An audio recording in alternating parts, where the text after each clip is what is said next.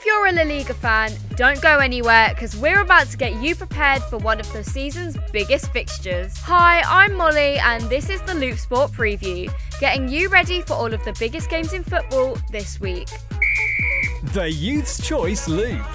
The classic Madrid derby is set to be played this weekend, which, if you didn't know, is the duel between Atletico and Real Madrid.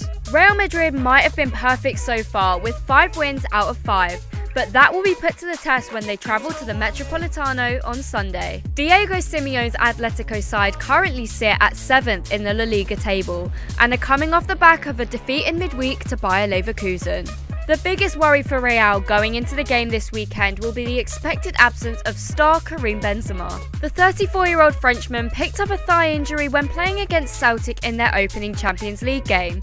He had to come off after just 30 minutes of the game. But, fun fact, Benzema has now been ranked the highest player in FIFA 23, knocking Lionel Messi off of the top spot. Atletico will need all 3 points to push them back into the top 4. With Atletico's home advantage and Real's current perfect form, it will no doubt be a great match. English viewers can tune into ITV4 on Sunday with coverage starting from 7:30. That's all for the preview today. Don't forget to follow us on all socials at Youth's Choice GA.